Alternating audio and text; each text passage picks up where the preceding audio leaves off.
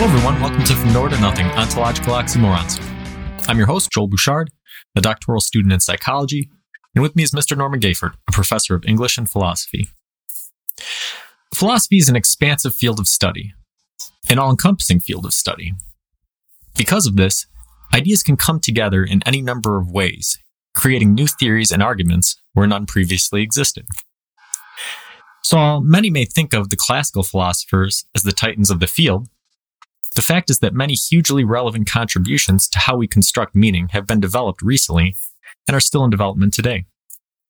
There's no better example of this than Mary Midgley, a woman who took information from a number of diverse disciplines and synergized them into a new way of looking at the world.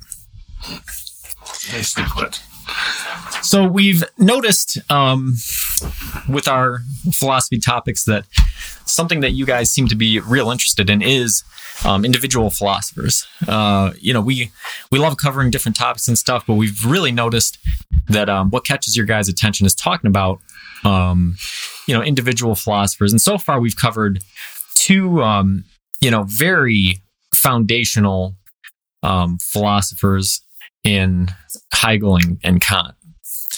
So what we would like to do kind of going forward is when we look at different philosophers, try to be more balanced in our approach of classical versus modern, male and female, and look at people from different parts of the world as well. So, we can kind of be expecting that and looking forward to that.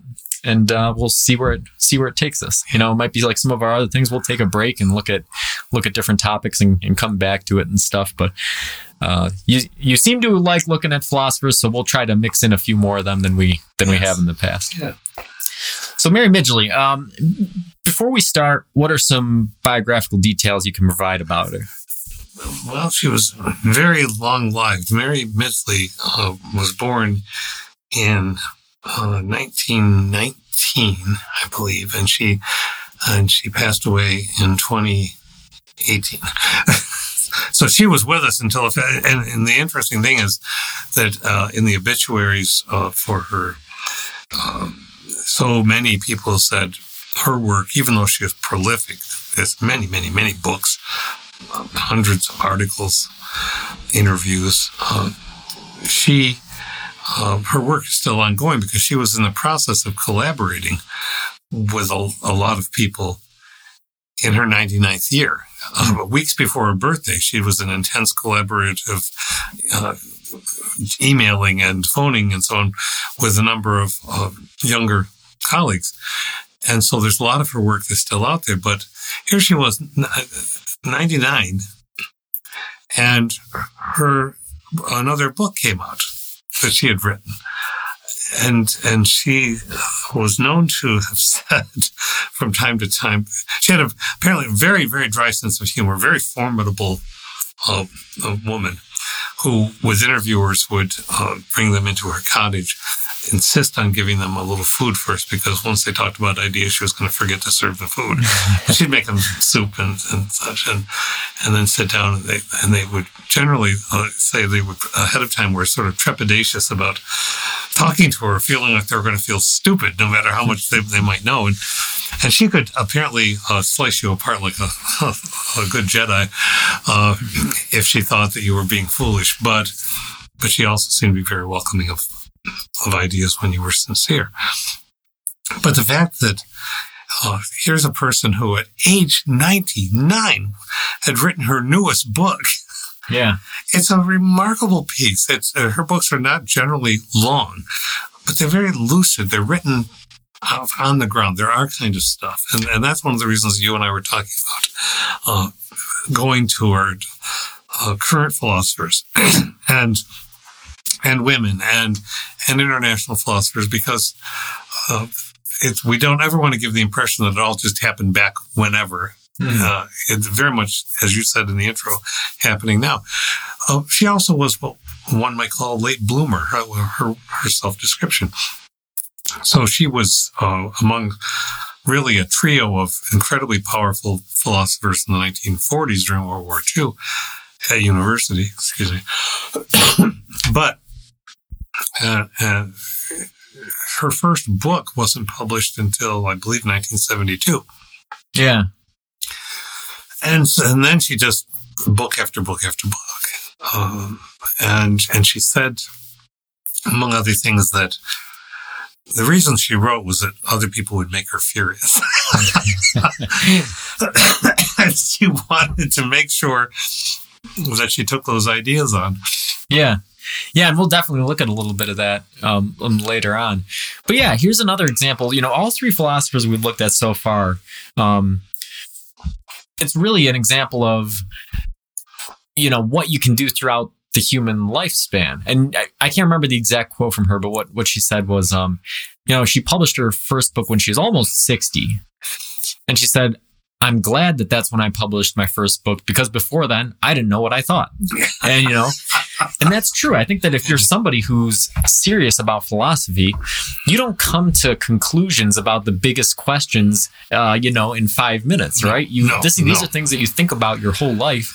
And then even then, you don't come to conclusions, but you think about these questions your whole life. Yes. And you do what we do in our conversations, right? You kind of sort of try to triangulate a general area of where your beliefs lie. And they're subject to change every single day when, reading new things, new information, all these different types of things. But yeah, I thought that was a very interesting quote. Yeah. And like you said, after that, she wrote over 15 books between the age of 60 and 99, right? So there's, there's a lot of ageism in modern society, modern American society. But especially when it comes to philosophy, a lot of that gets turned on its head. You don't see a whole lot of, there's not a whole lot of bright, shining young stars in philosophy. It's all people who, they think and they work their whole lives, and then they reap the fruit of that labor after a significant period of time. Yeah. So what were some of Midgley's primary contributions to philosophy? What were her big ideas? One of the big ideas is a metaphor that she called the plumbing metaphor. And people refer to it as the plumbing metaphor. So, and I think it's really useful. And again, I've mentioned this before because my dad was a lifelong mechanic. And so he'd often explain things in terms of how machines work. And so here's this incredibly brilliant woman. Male philosophers I've never heard say anything quite like this. She says that practicing philosophy is analogous with plumbing, because really it's so buried within a larger structure that you don't really notice it until you don't do it. Mm-hmm. When the plumbing stops working, and then you need it, and then you begin to think, how complicated is all the piping, and how many layers are there in the structure in which you're living? So she had that as a metaphor. She also had a very organic, in some of the later books at least, where she referred to philosophical ideas as in environmental terms. So there'd be a landscape, and certain ideas would take root and flourish, but then some other idea would come along, like some introduced plant or weed or whatever, and overtake that idea because its time to move on had arrived. And I like that because she was a holistic philosopher, meaning unlike a number of people we've talked about or made reference to, who've done incredible work and make us think constantly, but try to parse take the scalpel to break down into ultimate units and particles, words, for instance. So somebody writing a whole book about when is the proper way to use although in a sentence, philosophically. And that is not what she did. She was trying to pull together all kinds of ideas across the so-called system and see what was the overarching truths that we could find within that. Yeah, and it was really refreshing looking at some of her ideas and very interesting because you're right. It's like an inductive versus a deductive approach. And, I like to think that we do a little bit of each here, but we're primarily doing that same thing, right? We're trying to parse things apart. We're trying to establish definitions. And she didn't do a lot of that. She didn't wrestle as much with human language as she did try to situate patterns of reality within what we're looking at as a whole, and trying to look at things that way. So, we'll talk about how she got into some of that in a little bit. Let's real briefly talk about what were Midgley's views on women in philosophy. This is the first women philosopher that we've talked about. What were sort of her viewpoints on that?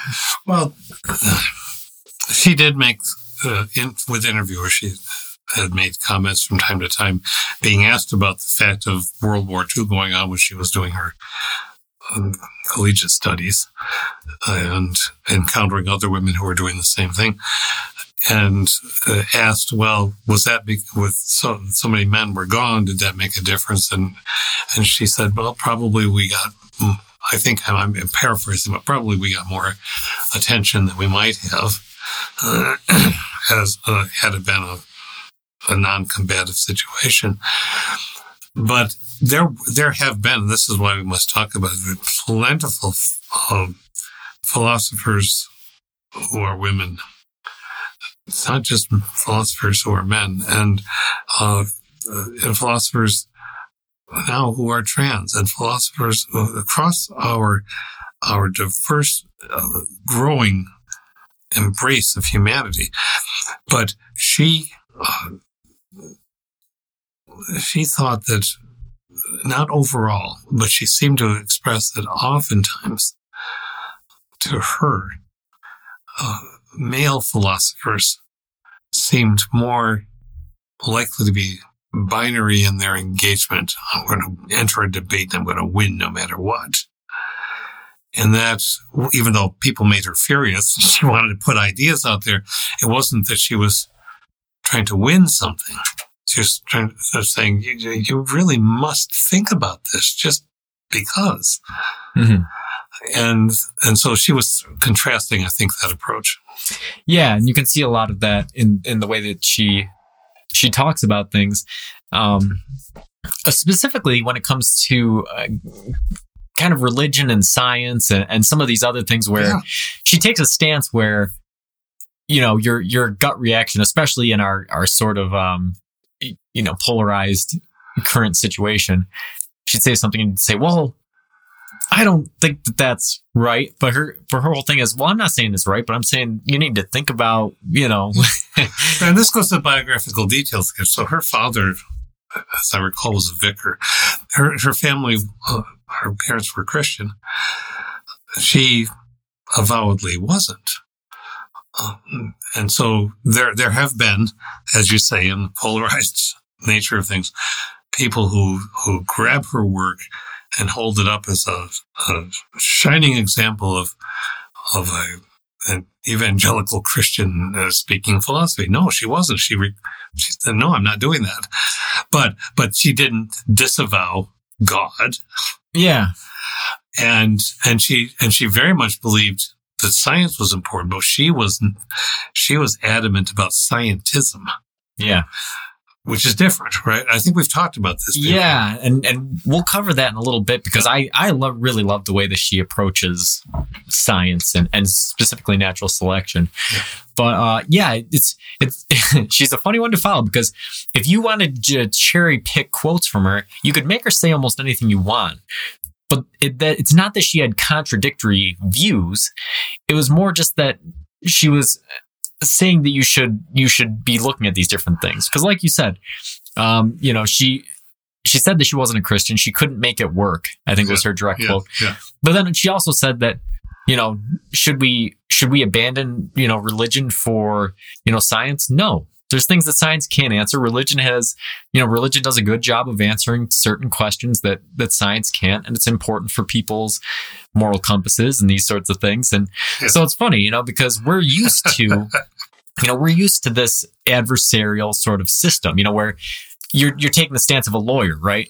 So if you're the defense attorney, you're going to try to completely mitigate any sort of things that your client's done. If you're the prosecutor, you're going to try to aggravate all of these things. Yeah. It's not the right way to do things, right? It's best to try to look at it in an objective viewpoint. Say, okay, well, my defendant did do these bad things, but there was also these other things that bear it out. And the system should be to try to find the truth, not to try to defend your viewpoint. And it's unfortunate that in philosophy, sometimes that does become the case. But that's one of the refreshing things looking at Midgley. She was not that way. It was more about, like you said, examining ideas and trying to place them within what she was seeing. But talking about women in philosophy, you're absolutely right. It's not like it's just our more liberal modern times either. There was ancient Greek philosophers who were women. So women have always been in philosophy, and you and I are obviously proponents of anybody who's thought about a deep question has done philosophizing. Yes, so exactly. Everybody on the face of the earth has philosophies. Everybody needs plumbing. Right, yeah. Of some kind. And, now how much effort you put into it and how well you think of these arguments is a different story. But, there's people from ancient times, there's people from all over the world, from all different backgrounds that need to be heard. Yeah. And have interesting ideas. So we're looking forward to exploring those. But, it's funny, the way she talked about women in philosophy after World War II, it really falls into that metaphor that you mentioned earlier, right? It's the kind of thing where, okay, well, if you look at it as plants, well, if one species of plant started to die off, another one came in and kind of filled the gap. Yeah. And that's a fascinating thing about history, right? One of my favorite things to do is look at famous people in history and read their entire background story. Because, lots of times you find, okay, well, they came from a pretty normal background. And in many cases, you find yourself asking the question, well, how much of where they are today is this big important idea they had, or the hard work that they put in, or just being in the right place in the right time. Right? Yeah. And that's in no way diminishes Midgley's ideas, right? Because these thoughts that she had are obviously important. Right. But the access of the public to those thoughts based on the societal demographic makeup of the time, it's very likely that she might never have been heard if there wasn't World War II. Not for lack of the promise of the ideas, but for the patriarchal system that's in place and some of these other things that contribute to it. She in some interviews one reads, she would essentially giggle just a bit when people are asking about her ideas becoming much more popular now being in the the 21st century, and she would rather humbly say, well, I didn't really expect that I was going to be read much, but this is quite delightful. But as you said earlier, just from the viewpoint of teaching us patience, teaching us sticking with the things that you are deeply interested in and involved in is amazing. I told you when the retirement happened with me, I was, I'm 63 now. I'm a little dated. And I was beginning to feel like I was finally becoming, getting much closer to becoming the teacher that I was wanting to be since I started out at age 23. Right. And you have that sense of things that aggregate and develop and web and experientially and intellectually and all of this start to inform you in ways that you couldn't be when you were a kid, essentially. And And I admire her for this because of her. I don't admire somebody for their longevity. Their longevity happens for reasons that are attributable and not. But I admire her for her constant intellectual curiosity and engagement with things. And finally, her work was noticed. Her work was important in the philosophical community. But in the broader community, in your later 80s? Yeah. into your 90s? So you're essentially heading into your 10th decade when, people are paying attention.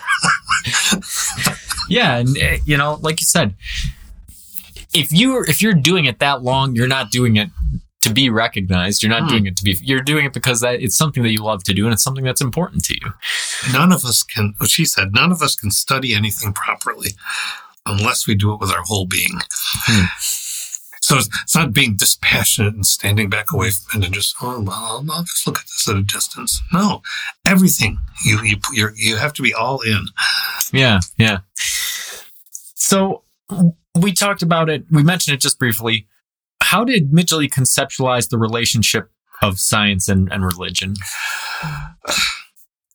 Well, you said the combative nature.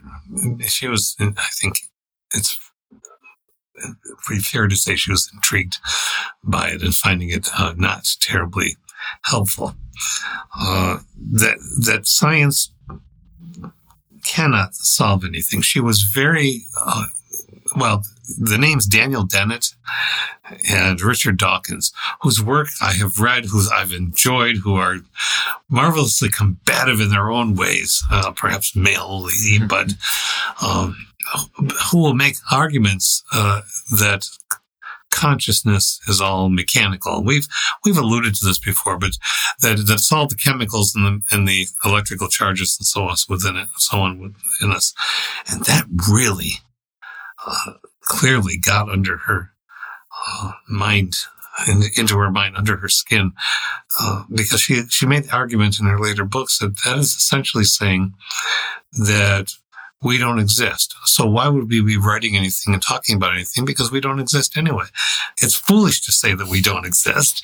Her paraphrasing her again, and therefore we got to stop this nonsense. So I think it would be reasonable to say that she was taking us back to the idea of dualism. We've talked about Descartes a little bit, and that she's saying that the materialists, the philosophers who say that there's nothing but the things we can see, the things we can touch, just the physical stuff. And the physical stuff of the body is what makes what we call consciousness. And she was saying that is like essentially putting forth that there's not a mind and body problem because there's no mind. There's just a body. Right. and she rejected that. Yeah. And it's, the story itself is kind of funny because, Dawkins, I think his feelings were sort of hurt by it because some of the remarks he made later. And, Dawkins is kind of known for being, the champion for evolution versus a lot of Christian philosophers and things. And, and so you can hear that the adversarial voice, right? Saying, well, then Midgley must be against the theory of evolution. No, she wasn't. She had, she was very much on board with the idea of natural selection, but she was quick to point out that natural selection, as outlined by Darwin, was much different from the neo-Darwinism that was being espoused by Dawkins and some of these other right, people. The socio-biological Darwin. Yeah. So this question of dualism, like we talked about with Descartes, this is still a question that we're wrestling with today. And, and I think that looking at science and looking at philosophy, I think that we're getting closer. I think that we're making some ground with some of the newer experiments, but I still would be surprised if this wasn't one of the last mysteries that humankind ever had to face, right? How do you answer this question? Because you look at it and in very simplistic terms, both arguments seem almost irrefutable, right? You look at it, okay, well, how could anything that I'm experiencing not be coming from material things, right? And you don't even have to stick with scientifically accepted things, right? If you just say, well, maybe you're not just neurons and electricity and this sort of thing, but maybe there's some kind of particles that we don't understand or we don't know about that maybe they're having some effect, but that's still material stuff, right? So you think, well, then obviously we're just a material thing. Maybe it's material we don't understand, but we're a material thing. But then, like Midgley was saying, right? Here we are having these rich subjective experiences, and we're able to do things that seem incomprehensible if you're just looking at the parts that make it up. And she had a good analogy about like, hey, nobody ever says a carburetor wins a race, right? It's not the carburetor, yes. it's the car. Yeah. And, that was sort of her argument is, you can't say that the neurons firing make up the person. The whole person as a synergized organism is what a human being is. And there's something else there, right? That consciousness, it's something, we examine other things and we see and, what sort of things they do. Can I sit here and say, I do sit here in my mind. I often find myself during the day. It may sound odd, but I think many of us do this. You look at your body and say, that's not me. You look in the mirror and you say, no, that's not me. Or you become aware of just how much of a machine or shell, wonderfully impossibly complicated organic thing this is, but there's still a ghost in the machine. Yeah.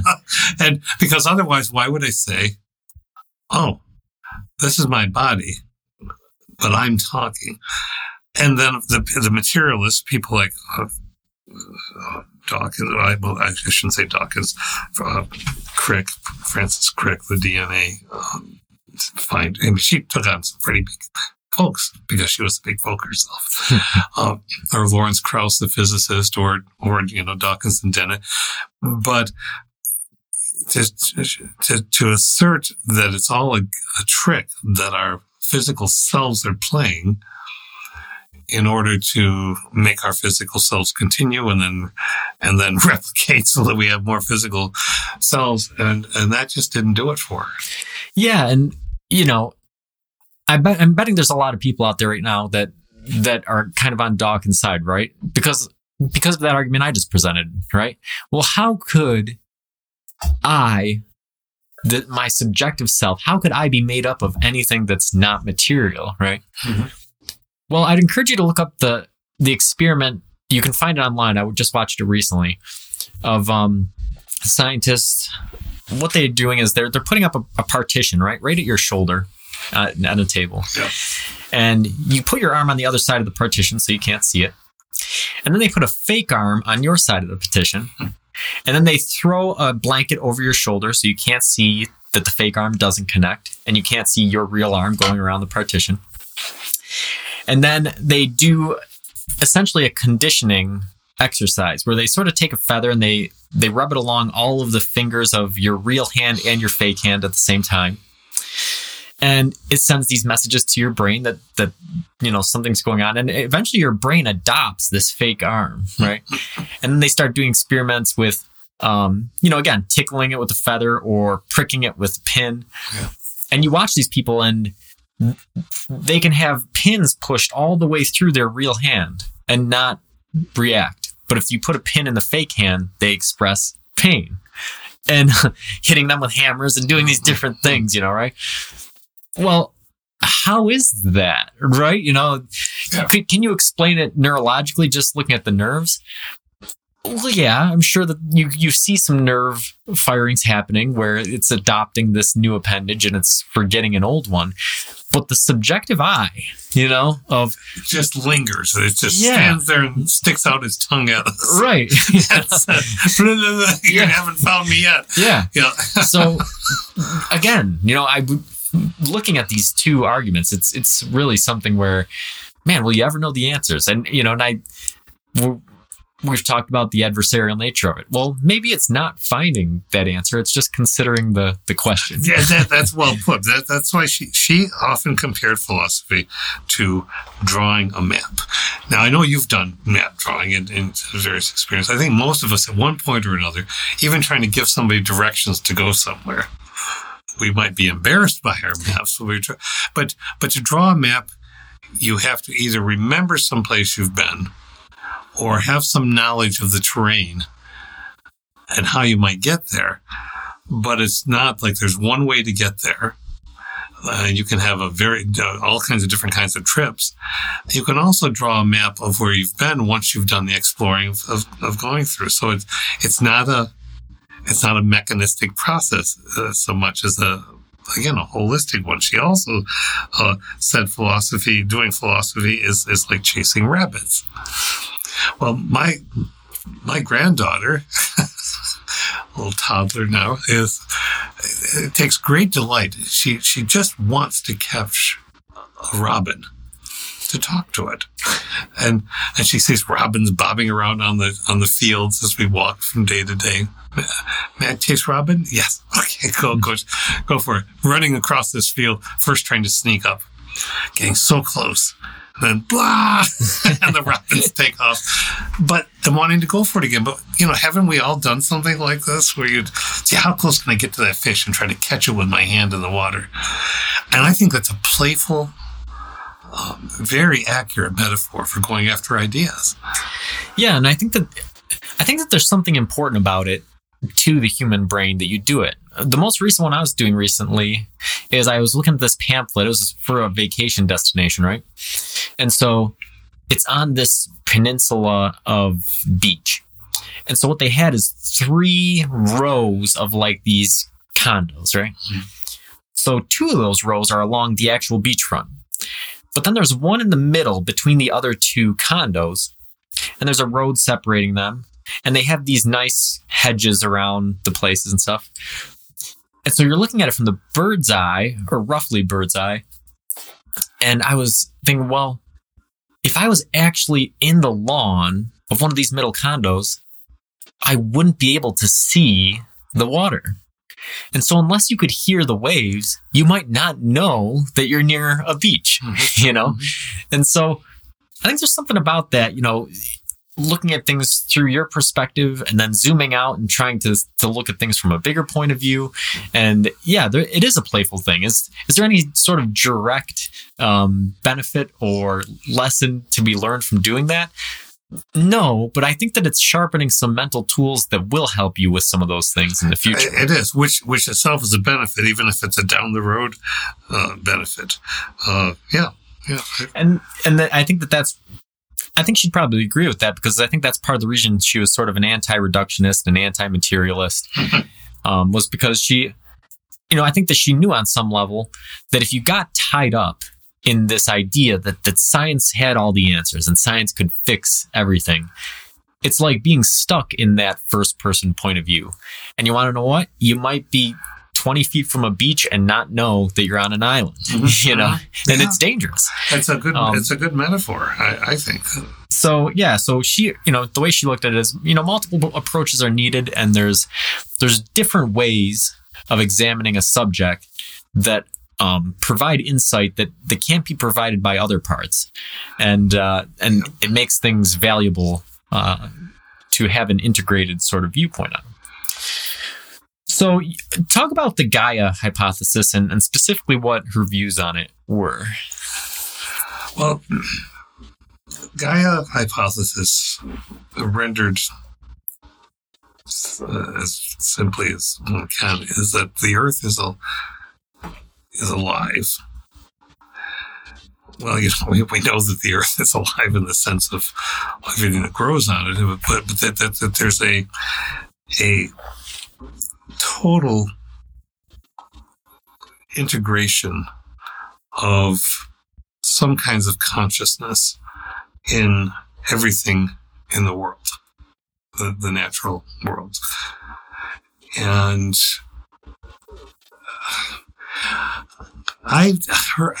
I don't think she made pronouncements on it. She was interested in it. She was exploring it.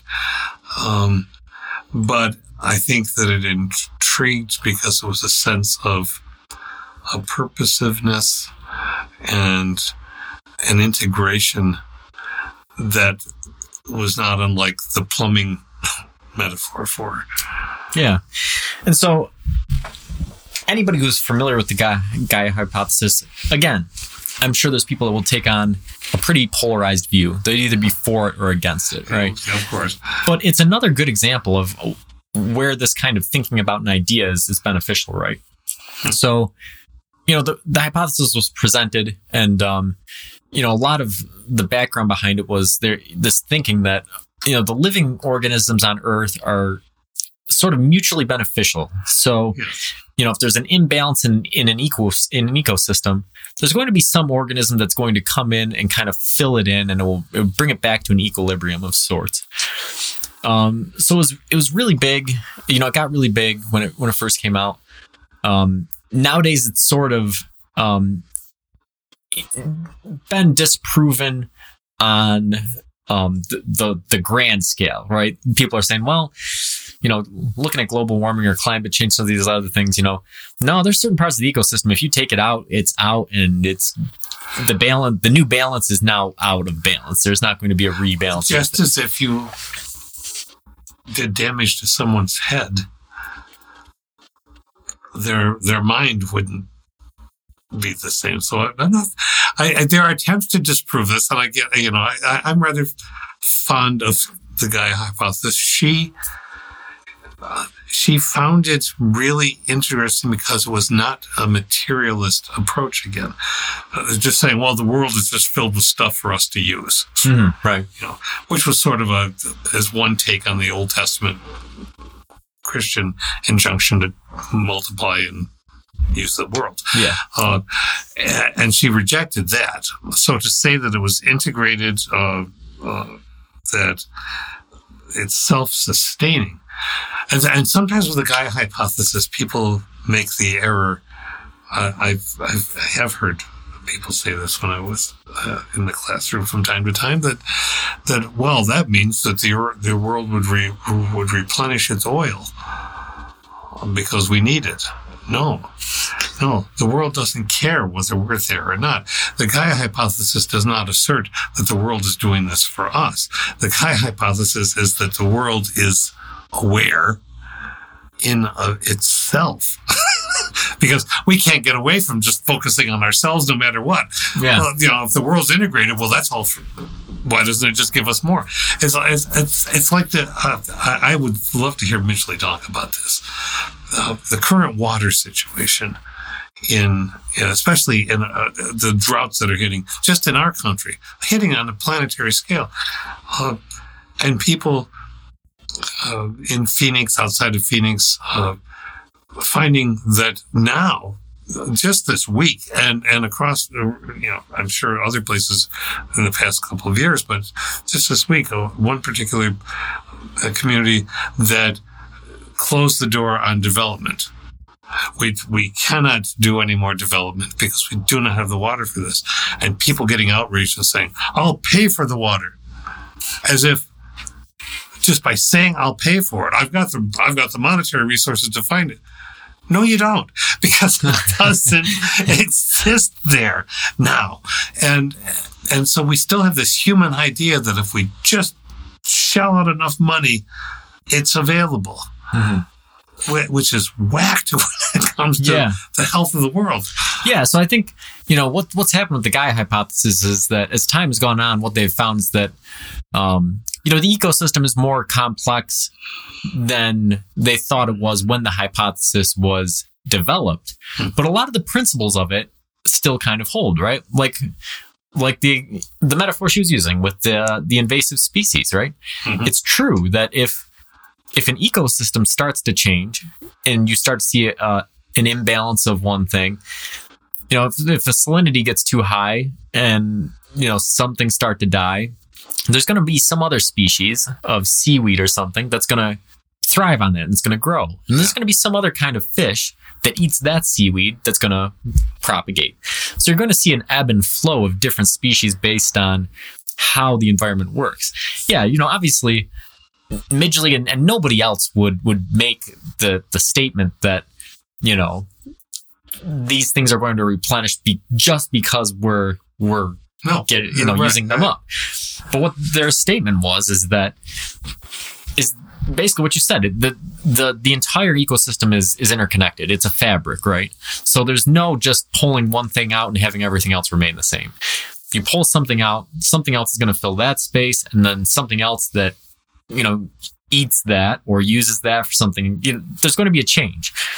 And, that still holds today. So again, it's another area where that adversarial viewpoint doesn't really work, because if you're going to throw out the entire hypothesis just because, the grand elements of it don't bother hold. You, or so then you're really throwing out the baby with the bathwater as far as the importance of it. In her Gaia book, her book on the topic, she says, I had to look, I couldn't remember exactly.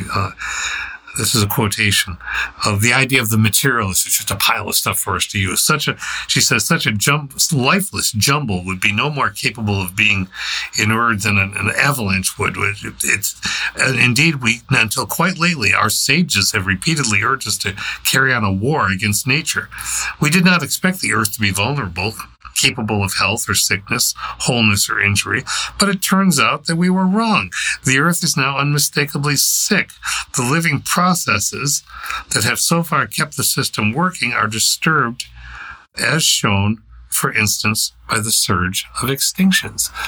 Extinction events for so many species are increasing rapidly. Just offhand, in Florida, the manatees. We're down to 6,000 manatees on the planet.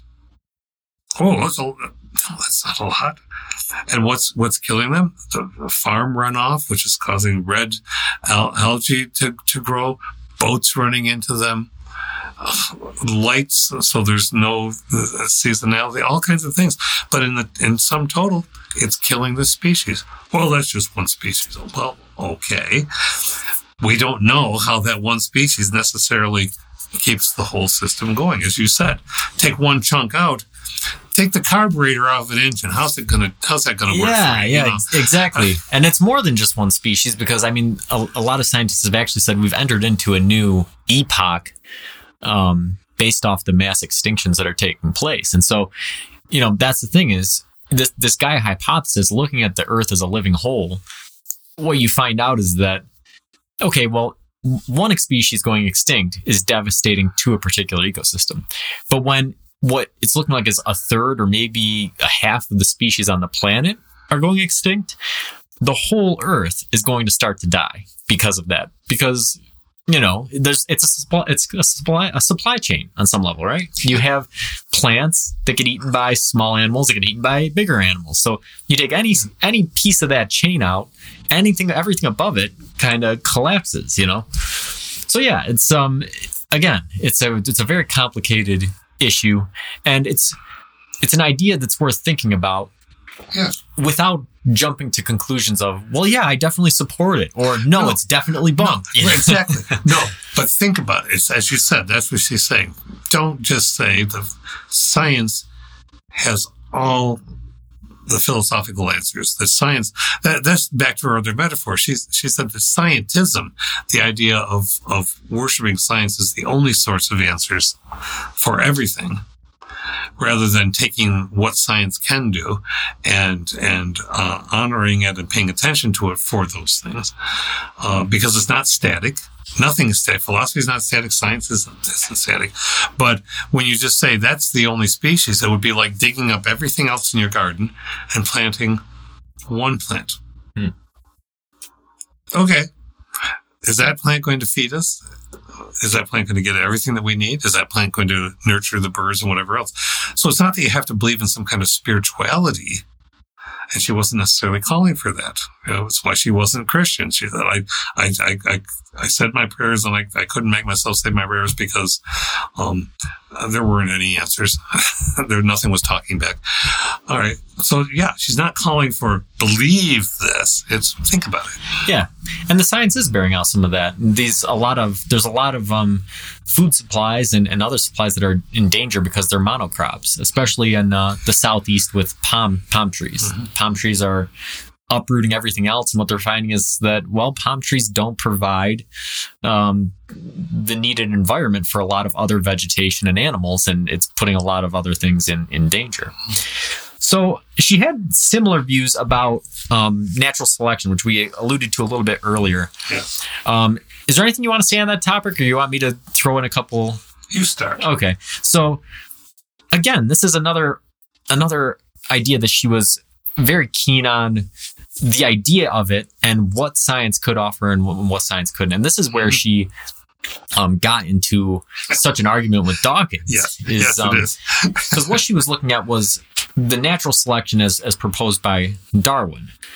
And even this prospect, right, is something that rankles a lot of religious people.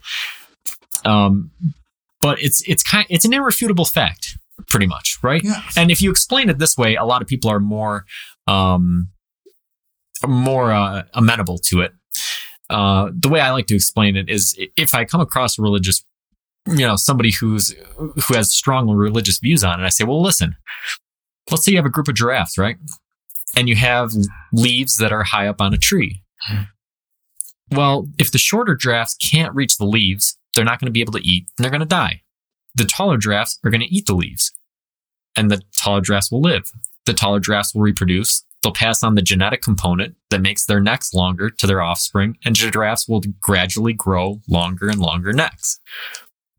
That's just the science. That's just the way it is. That's what Darwin was observing in the Galapagos and other places, was that if you have a certain environment, animals adapt to that environment.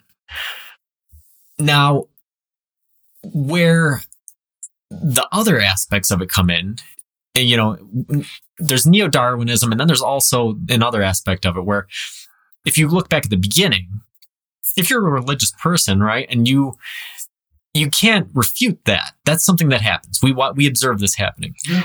Now, could you take the stance that one type of animal doesn't turn into another type of animal?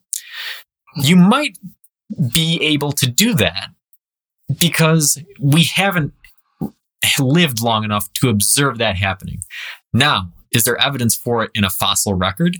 Yes. There's indirect lines of evidence that say, well, probably in the past, certain types of animals did indeed turn into other types. But it's on a different plane. Then there's the neo-Darwinism, which is where Dawkins kind of took it, which said that, well, the genetics is kind of all there is almost, right? You have these things and you go this way. And Midgley said, no, that's not the way it is at all. So I didn't articulate it very well, but if you want to kind of clear what her viewpoint was. You did. First, it goes back to other things. She's saying, as you've been expressing, that to make a religion of anything does not serve the purpose of philosophy. To make a religion of Darwinism, that is, to make it the sum total beginning and end answer, rather than, yes, as you said, we see it with the giraffes, yeah, a sheep, with the Gaia, the Earth is an organism that continues to change and grow and develop. That all of that had much use, but the quasi-scientific notions of building the metaphors people use of building a cathedral to physics with the collider that they wanted to build, and then she'd go back to the same thing that she said before. Oh, you're building a cathedral. All right, what's the God? All right, but if we don't have any, if consciousness is just a trick, then we don't need a religion. We don't need a cathedral because we don't exist again. And so clearly we do. So clearly the things around us are changing. Clearly all the evidence points to biological evolution and natural selection. but that it's not a salvational thing, and that it doesn't necessarily apply to all the social sciences or other kinds of things. That it certainly applies to the biological organism. Yeah, and so you see a lot of that. I mean, probably the best example is behaviorism, right, in psychology. Mm-hmm. And so, again, you can't take an adversarial sort of view, because behaviorism has actually provided us with the most scientific information on human behavior. So it's useful. Behaviorism is a useful paradigm. But should it be an all-encompassing paradigm of human psychology? No. You know, that's what she would say. No, and you know, you've made me think, because we talked about this topic before too, with transhumanism. This was a bugaboo, so to speak, for her, because, among other things, she's saying that when you start talking about artificial intelligence as evolutionary, or as the machines that we make to enhance ourselves as an evolution, then you're throwing away, getting away from and not considering the problems of being a human being on a planet in the conditions in which we are in. Those machines are interesting and artificial intelligence is being developed, but to say that that's our next evolution, or she rejected that. Yeah, which is, you know, kind of interesting, you know, because you could make an argument that it is, but you can also make an argument that it's not. So go ahead and make your argument, right? That's what she's inviting. Right. To make your argument, I'll slice it to ribbons if I need to. So, yeah, real interesting. And, you know, the fact that she just thought about some of these big ideas was wild. Let's end with talking about how what we've talked about so far kind of fit into her ideas of morality. Yeah. Well, she talked about a number of things. She talked about moral isolationism, for instance, which is essentially the idea that because you live in your own culture and your own circumstances, people would say to her, or generally, well, we can't possibly understand how anybody else lives. We can't make any judgments about how anybody else lives because we only understand our own. Well, that was a kind of reductivism or reductionism, and she was very much not a reductionist, that you say one thing has all the ideas. So she would talk about utilitarianism, but utilitarianism does not solve or explain all moral decision making. And so, like with the other things, she said there are many maps and many windows, which didn't make her many ways to see things. Many ways to follow things, but it didn't make her a severe, what's the word I want? A relativist.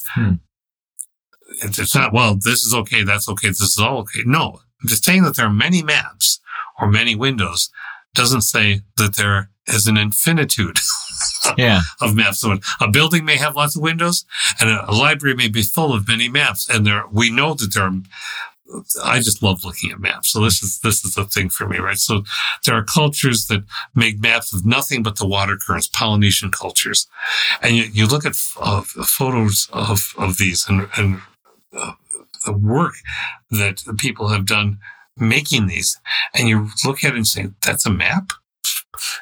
And then you explain what that's talking about for people who are going long distances on water. You know what, from your work in the military, so relief maps, and we have satellite maps, and we have a plethora of maps. We don't necessarily have an infinitude of maps. So it's not like they're all equally useful at the same time.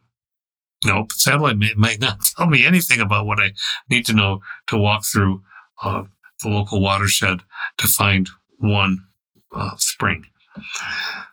You know, I'm making it up, but it's bad. But so the a plenitude of maps is good. A plenitude of viewpoints is good, but also so that the goodness is in that it guides us to a more complicated understanding of how morality works. So she's applying the same metaphorical system. Yeah. Yeah. And I mean, as we've talked about, a lot of this is sort of difficult to grasp, but I think we're narrowing in on it now. And I think that the maps is a good metaphor, right? Because, a Polynesian map of the water isn't going to tell you about climbing a mountain, and a relief map isn't going to tell you anything about the depth of a water, and all of these, a satellite map isn't going to tell you how tall a building is, all of these different things. Yeah. And so what she was saying is, don't just go out and, draw your own map however makes you happy. That's not the answer. But the answer is there's all these maps that are accurate, that people have put work into. Yeah. And if you try to use them in conjunction, you're probably going to get pretty near the answer. And the key is to realize what map gives you what information. Does natural selection and evolution provide you with an accurate information about certain things in the environment? Mm-hmm. Yes. Does it provide you with all the answers? No. Does the Gaia hypothesis provide you with some idea of how the Earth works together as an ecosystem? Yes. Does it provide you all the answers? No. Does religion provide you with some answers or some sort of, mental construct about these questions that can't be answered otherwise? Yes. And if that is valuable for people, then there's nobody to tell you that you can't use them. If you believe that it's an accurate map and it jives with the other maps that you have, it gives you something. Right. So it is funny because, like we've talked about at the beginning, a lot of philosophy is people either trying to say, all right, this is the one map and we're narrowing in on this one thing. We're going to answer this question. Or you immediately slip off into relativism. It's not just a slippery slope; it's a cliff. You're walking on a straight path, and there's a cliff on either side. Right? You either believe one thing, or there's relativism. Yeah. And Midgley, that was kind of the beauty of all of her work, is she did find that other way where to say, no, the things that science has been able to do are extremely valuable. Mm-hmm. They're also changing. And the things that people believe and your subjective experience, all of these things, you have to take into consideration each one, and you have to integrate it into a whole in order to come up with some viewpoint of what you believe, mm-hmm. which isn't to say that that's something that's going to be everlasting or unchanging.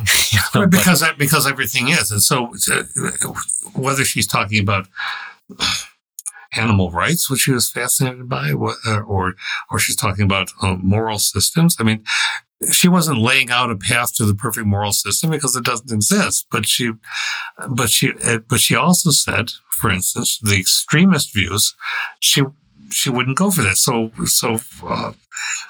to assert that every person is a completely individual, totally autonomous unit.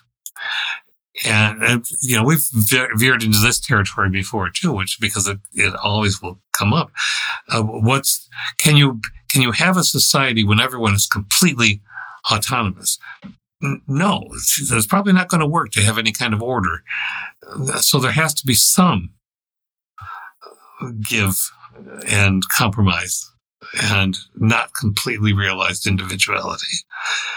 And that caused trouble with some people too, but she was trying to negotiate that. One of the most beautiful things I think that she wrote was this. I'll see if I can find it. She talks about love, and she wasn't getting all maudlin and gushy about it, but essentially, I can't find it, but she said that we don't love people enough. We claim to, but then we do these terrible things to huge populations around the planet. We allow them to happen because of our own actions. We don't take responsibility enough for our own actions, which itself is an act of love. And I think that that's sort of a locus of where she was, the humanity. Part of her argument about the scientism was that it attempted to reduce or remove the idea that the humanities have any necessity for being in our lives. And that was utter bathwater as far as she was concerned. Yeah, and I mean that's a struggle that we're still facing today. And all you have to do is look at budgets around your local colleges to figure that out. And it's going to be interesting how that gets addressed too in the context of AI, as AI starts writing songs and plays and all these other things, right? You know? Yes. So these questions are still looming large in public consciousness, and Midgley just did a good job of just thinking about them, and, you know, just exploring them. And there's a lot of things we didn't get to talk about. That was a big one. I'm a hugely interested in animal consciousness, and she devoted a lot of time to that. We didn't really get to touch on it, but we will in the future. I'm assuming at some point we'll probably do an episode on animal consciousness, and she'll get a good mention in there. But yeah, just a fascinating character, and we look forward to exploring some more of them in the future. So until next time, keep hunting.